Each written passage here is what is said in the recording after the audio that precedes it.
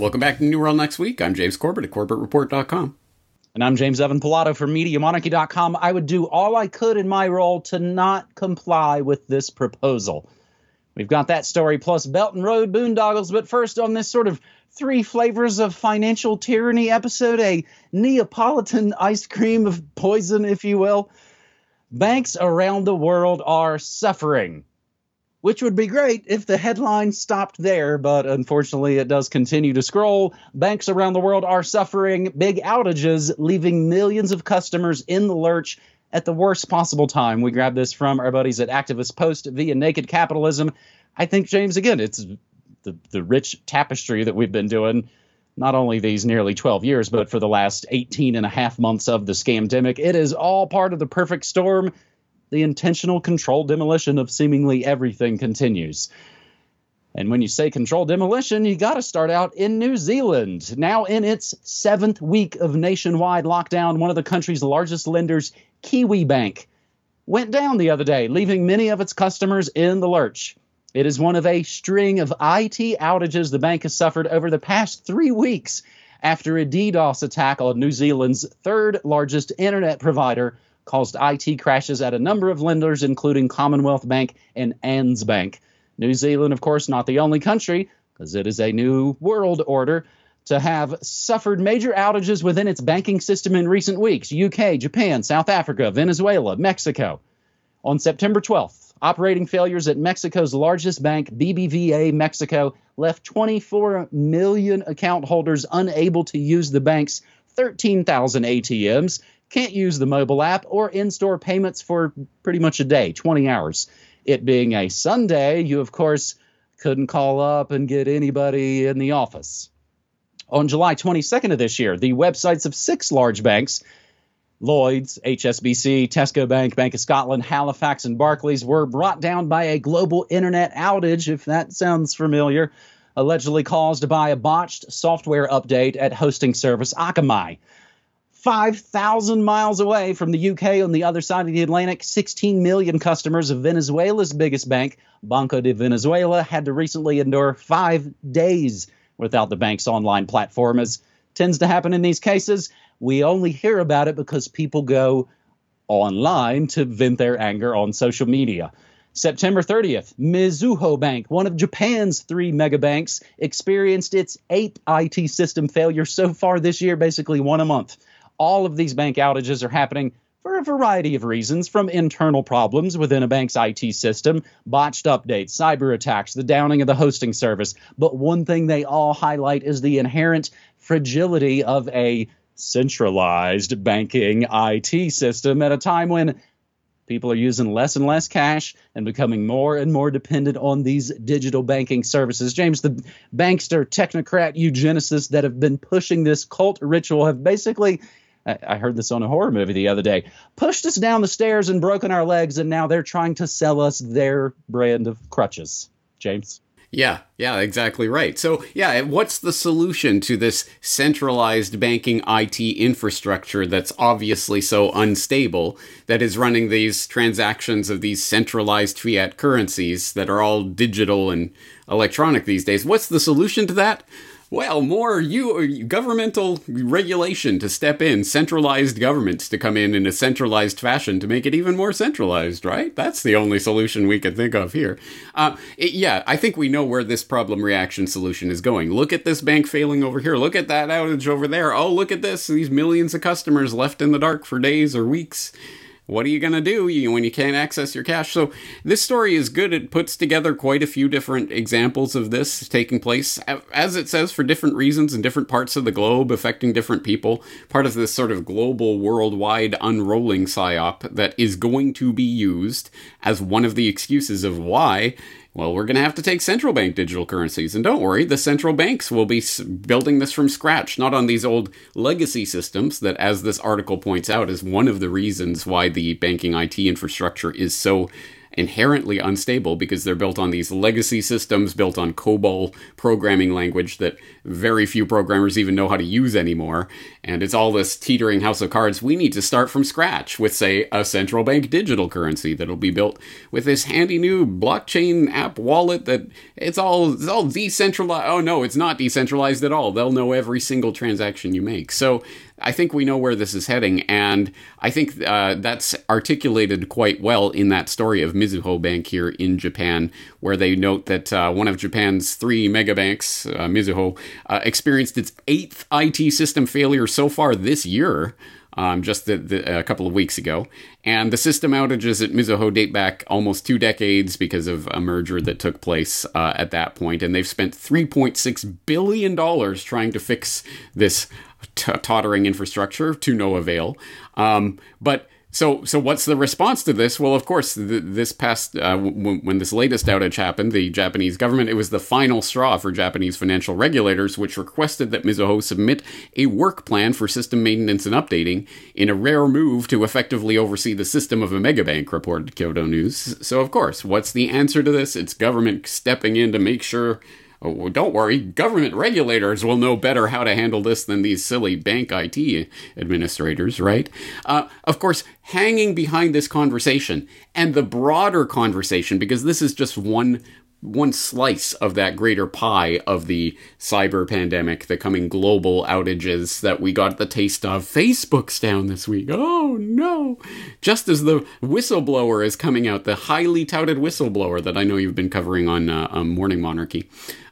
So this is just one sort of flavor of that Neapolitan ice cream of cyber pandemic that is going to be affecting us all. But the specter that's hanging behind it, as always, is of course the cyber false flag, virtual false flag that we have been talking about year after year after year after year here on New World Next Week, because it is in the cards. It is a card up the sleeve that is gestured to in this article when they're talking about Venezuela's biggest bank. Banco de Venezuela had to recently endure 5 days without the bank's online platform.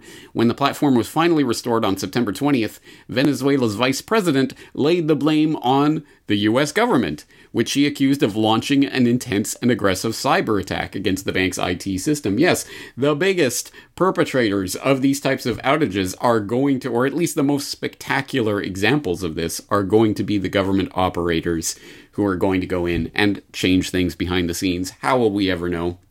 We cite it each and every single time, but let's cite it one more time for the new people in the audience. There is an iPatriot Act sitting in the wings, waiting for the big, spectacular cyber terror, cyber pandemic event to come along so that they can completely change the infrastructure of the internet itself, or at the very least how you access that infrastructure. And it's going to be fingerprints or scans or whatever it is. You will need a license to access the internet after their big false flag goes into effect. And probably the most effective way to bring that about would be an attack on the banking infrastructure, the internet, the IT infrastructure for banking, because when it hits your pocketbook and you can't access your bank account for days, weeks, months, if that happened, it would be total, utter chaos. People would be pleading, do anything, please, Mr. Government. So I think we know where this is heading, or at least could head, and we need to find the real solution, which is not to put more faith in big government to regulate the big banks for their big centralized IT infrastructure. How about finding ways that don't rely on that infrastructure to transact with each other? And if people are interested in that, I would suggest they go back to what I talked about at the very beginning of the year, Solutions Survival Currency, talking about different ways people can be starting now, when they still have the opportunity to do so, to try to construct currency alternatives outside of this centralized structure that they're creating. As I've kind of talked about these many years, that when this I-9/11 event comes, we'll know it because it'll be like a punch in the face book. And I think we got that small little taste of that this week. Give us more power and control and we'll totally save you next time, they always say. Our second segment on this New World Next Week, episode 462, keeps it on point. China's Belt and Road faces growing opposition from participating countries as debts mount. We have got your DeWald article from the Epoch Times. China's Belt and Road Initiative, BRI, facing growing opposition from participating countries as their debts associated with Chinese projects mount. This according to a recent study. Launched in 2013, and we talked about it right here on New World Next Week. Launched in 2013 by Chinese leader Xi Jinping, the Brick and Road Initiative, Belt and Road Initiative, I should say, might be losing its impetus due to a debt-based backlash, according to a study from Aid Data, a research lab at William and Mary's Global Research Institute. And again, everything we cite is always mentioned and linked up down in the show notes. The study analyzed 13,427 projects backed by China in more than 165 countries over 18 years. The project's total value amounts to $843 billion. Aid Data found that 35% of BRI's projects dealt with implementation projects such as corruption scandals, labor violations, environmental hazards, and public protests. Brad Parks, one of the study's authors, said a growing number of policymakers in low and middle income countries are mothballing high-profile BRI projects because of overpricing, corruption, and debt sustainability concerns. We will include the link to the PDF. Banking on the Belt and Road, insights from a new global data set of 13,427 Chinese development projects. James, a slightly different angle on the money masters. Slightly different, but ultimately amounts to much of the same thing, doesn't it? So the first objection that people would, could, and should raise about an article like this is the Epoch Times. And yes, exactly right. Yes, obviously a biased source that clearly participates in that phony Sinophile debate that I've been talking about recently. And they're clearly on the Sinophobe side. It's the CCP virus, I tell you. So obviously, look at this quizzically, but thankfully, we don't have to take their interpretation or their word for it. There are a lot of objectively identifiable, verifiable facts about the real world that can be gleaned from an article like this, or more importantly, from the underlying study that this is based on. So, I mean, for example, they looked at 13,427 projects in 165 countries over 18 years, totaling $843 billion worth of projects. 35% of BRI's projects deal with implementation problems such as corruption scandal, labor violations, environmental hazards, and public protests. 42 low and middle income countries have public debt exposure to China that exceeds 10% of their GDP. They underreport their exposure to these problems because they factor in GDP growth generally as being sort of baked into the cake. Well, because we're getting this infrastructure project, we're going to have larger GDP, therefore it pays for itself, right? Which isn't, of course, always happening. In fact, there's a report that stated 23% of countries involved in the BRI said their BRI-based debt is building external debt up to unsustainable levels. They cite the Sri Lanka Hambantota port deal, the 99-year lease that's been made with China. There's a lot to say about that, and a lot has been said both ways. But anyway, these are identifiable parts of the real world, and the fact that there is country after country now canceling their various BRI projects with China or scaling them back. Malaysia canceled $11.5 billion worth in projects. Kazakhstan canceled over $1.5 billion. Bolivia over $1 billion. So there's definitely some debt trap diplomacy going on here. Which, of course, flies in the face of the narrative of the Sinophiles that China is just spreading love and gumdrops all over the world, everywhere they go. Yay, on their new Silk Road. And they're only interested in helping countries around the world with their wonderful debt-based... No. It's just China learned from the masters, the World Bank, the IMF, that have been doing this debt trap diplomacy for decades, if not a better part of a century. So, yeah, nothing new here in that regard. But I think... so this is valuable data that, as I say, is verifiable. We don't have to take the Epoch Times word for it, and we probably shouldn't. But there's real verifiable data about what is going on here and what this Belt and Road Initiative is really aiming at on a geopolitical scale.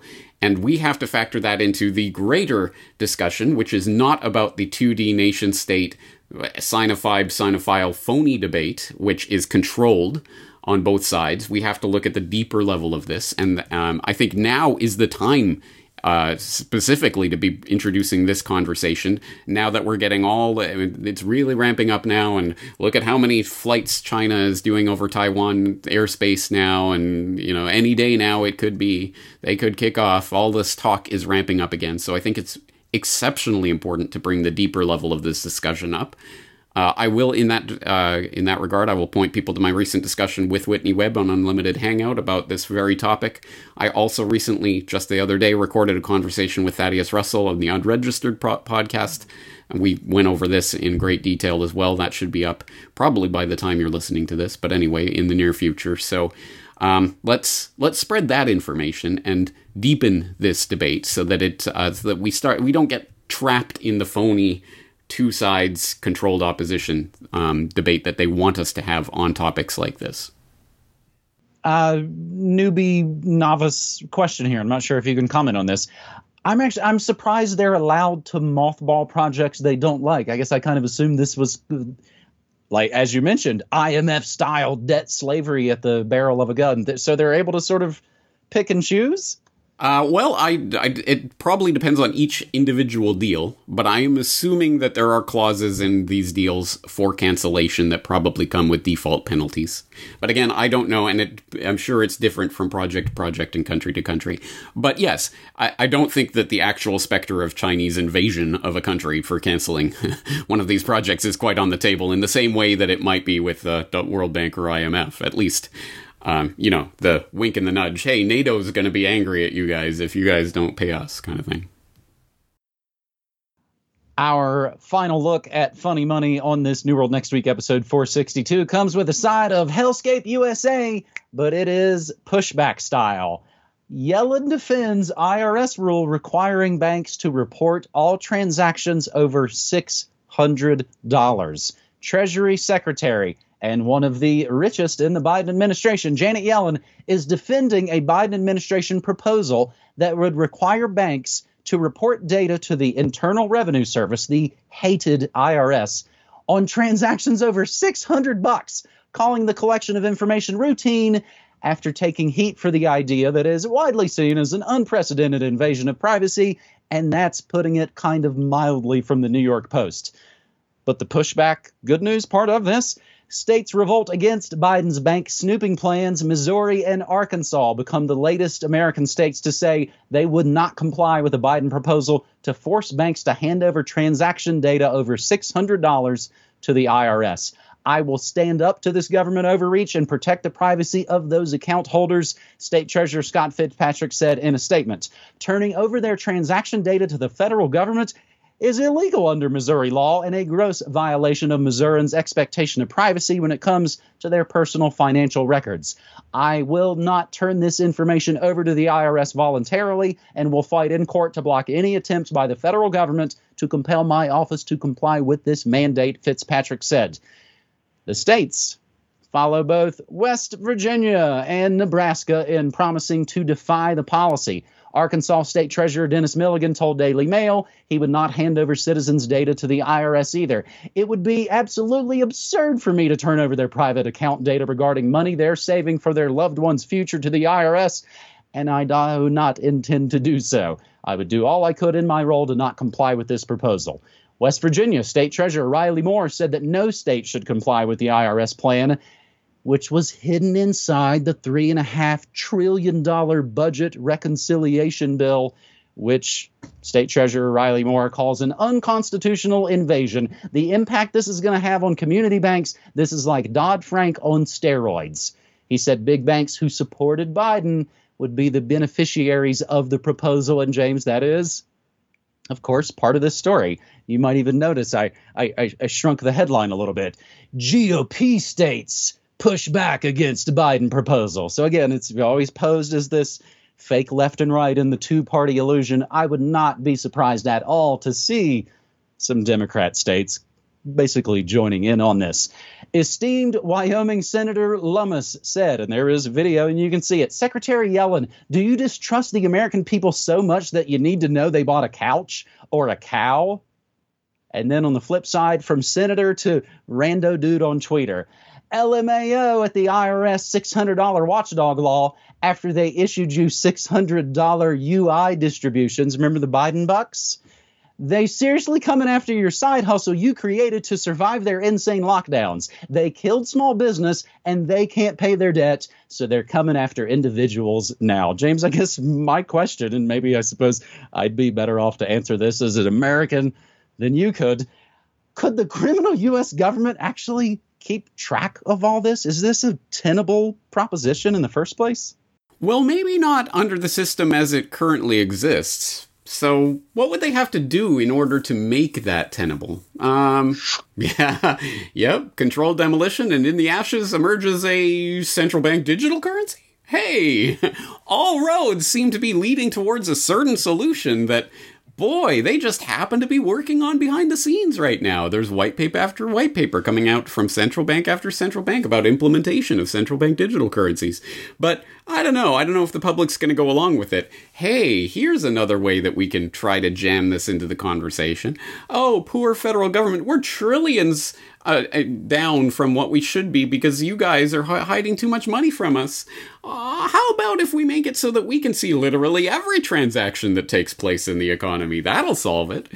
So that would, in a sense, make this new rule kind of a moot point. But anyway, I think this is one step toward it. And yeah, the synchronicity of the $600, I think, actually does quite nicely give away exactly what this is about and exactly how this works. Again, yes, they are demolishing the economy with their lockdowns and everything so that they can get you hooked on these Biden bucks and UI payments that will turn into the UBI, and everyone gets this wonderful check from the government. And check. Oh my God, that's so last century. I guess it'll have to be some sort of digital. If only everyone had some sort of wallet that directly tied into the central bank. Maybe a central bank digital currency. That would be the way to distribute it.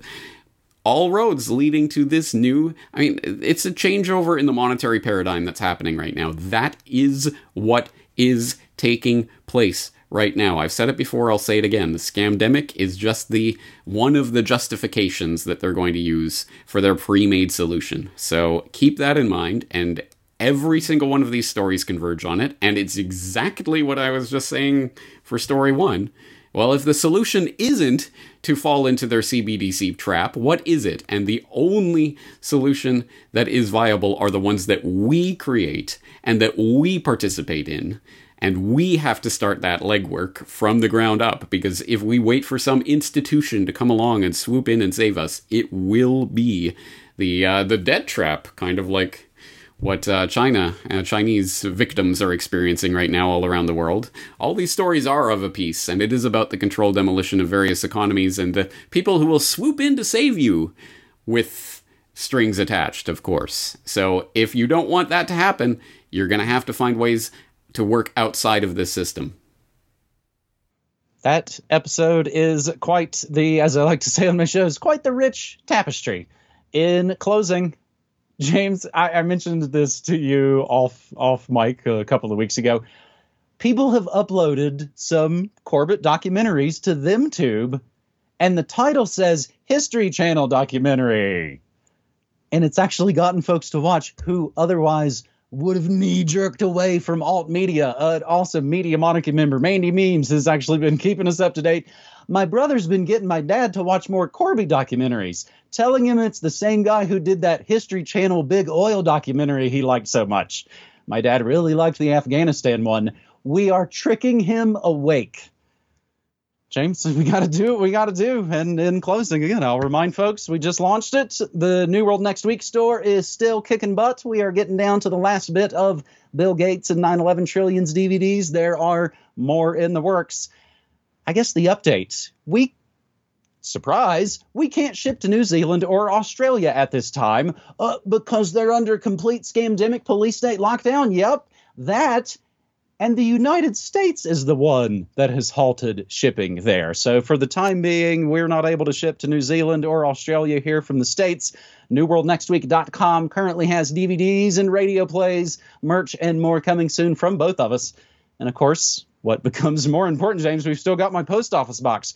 It's really turned into a great way to send mostly untrackable support cash, coins, precious metal, yen, Utah gold bucks. I accept every bit of it, and then I split it with James Corbett while I stream news, music, memes, and more. Monday through Friday, 9 to 5 Mountain Time at MediaMonarchy.com/listen. James? Hats off to all the people who are finding creative ways to spread this material to people who would knee-jerk away from it. So yes, hats off to that. And I will make note of someone on YouTube who has started a Corbett Report channel with my branding on it. It has nothing to do with me. I don't know who's doing it, but he is uploading, they are uploading every single one of my videos to YouTube, which is particularly odd because we're talking about vaccines. We're saying, do not trust your health authorities. They are lying to you. The things that you're not allowed to say on YouTube. Somehow, these videos are being uploaded to YouTube and they haven't seemed to be taken down yet. I don't know. Whatever. If you're watching this on YouTube, number one, I am not on YouTube. Someone else is uploading this. Number two, stop watching YouTube. I even see in the comments of these YouTube posts that this person is doing, people going, James, you disappeared for a while. Glad to see you're back. No, I didn't disappear anywhere. YouTube deleted my channel. They are censoring information. Stop watching YouTube. You have been warned. Anyway, on that note, hats off to the people who are reaching out into that matrix and finding ways to spread this information, because it's unfortunately the only way we're going to be reaching new people from now on is doing tricks like that, because we are in information warfare, and James and I are going to be here week after week after week fighting that war. I hope you guys will be here to support us. James, see you again next week. Thanks so much, buddy. Take care.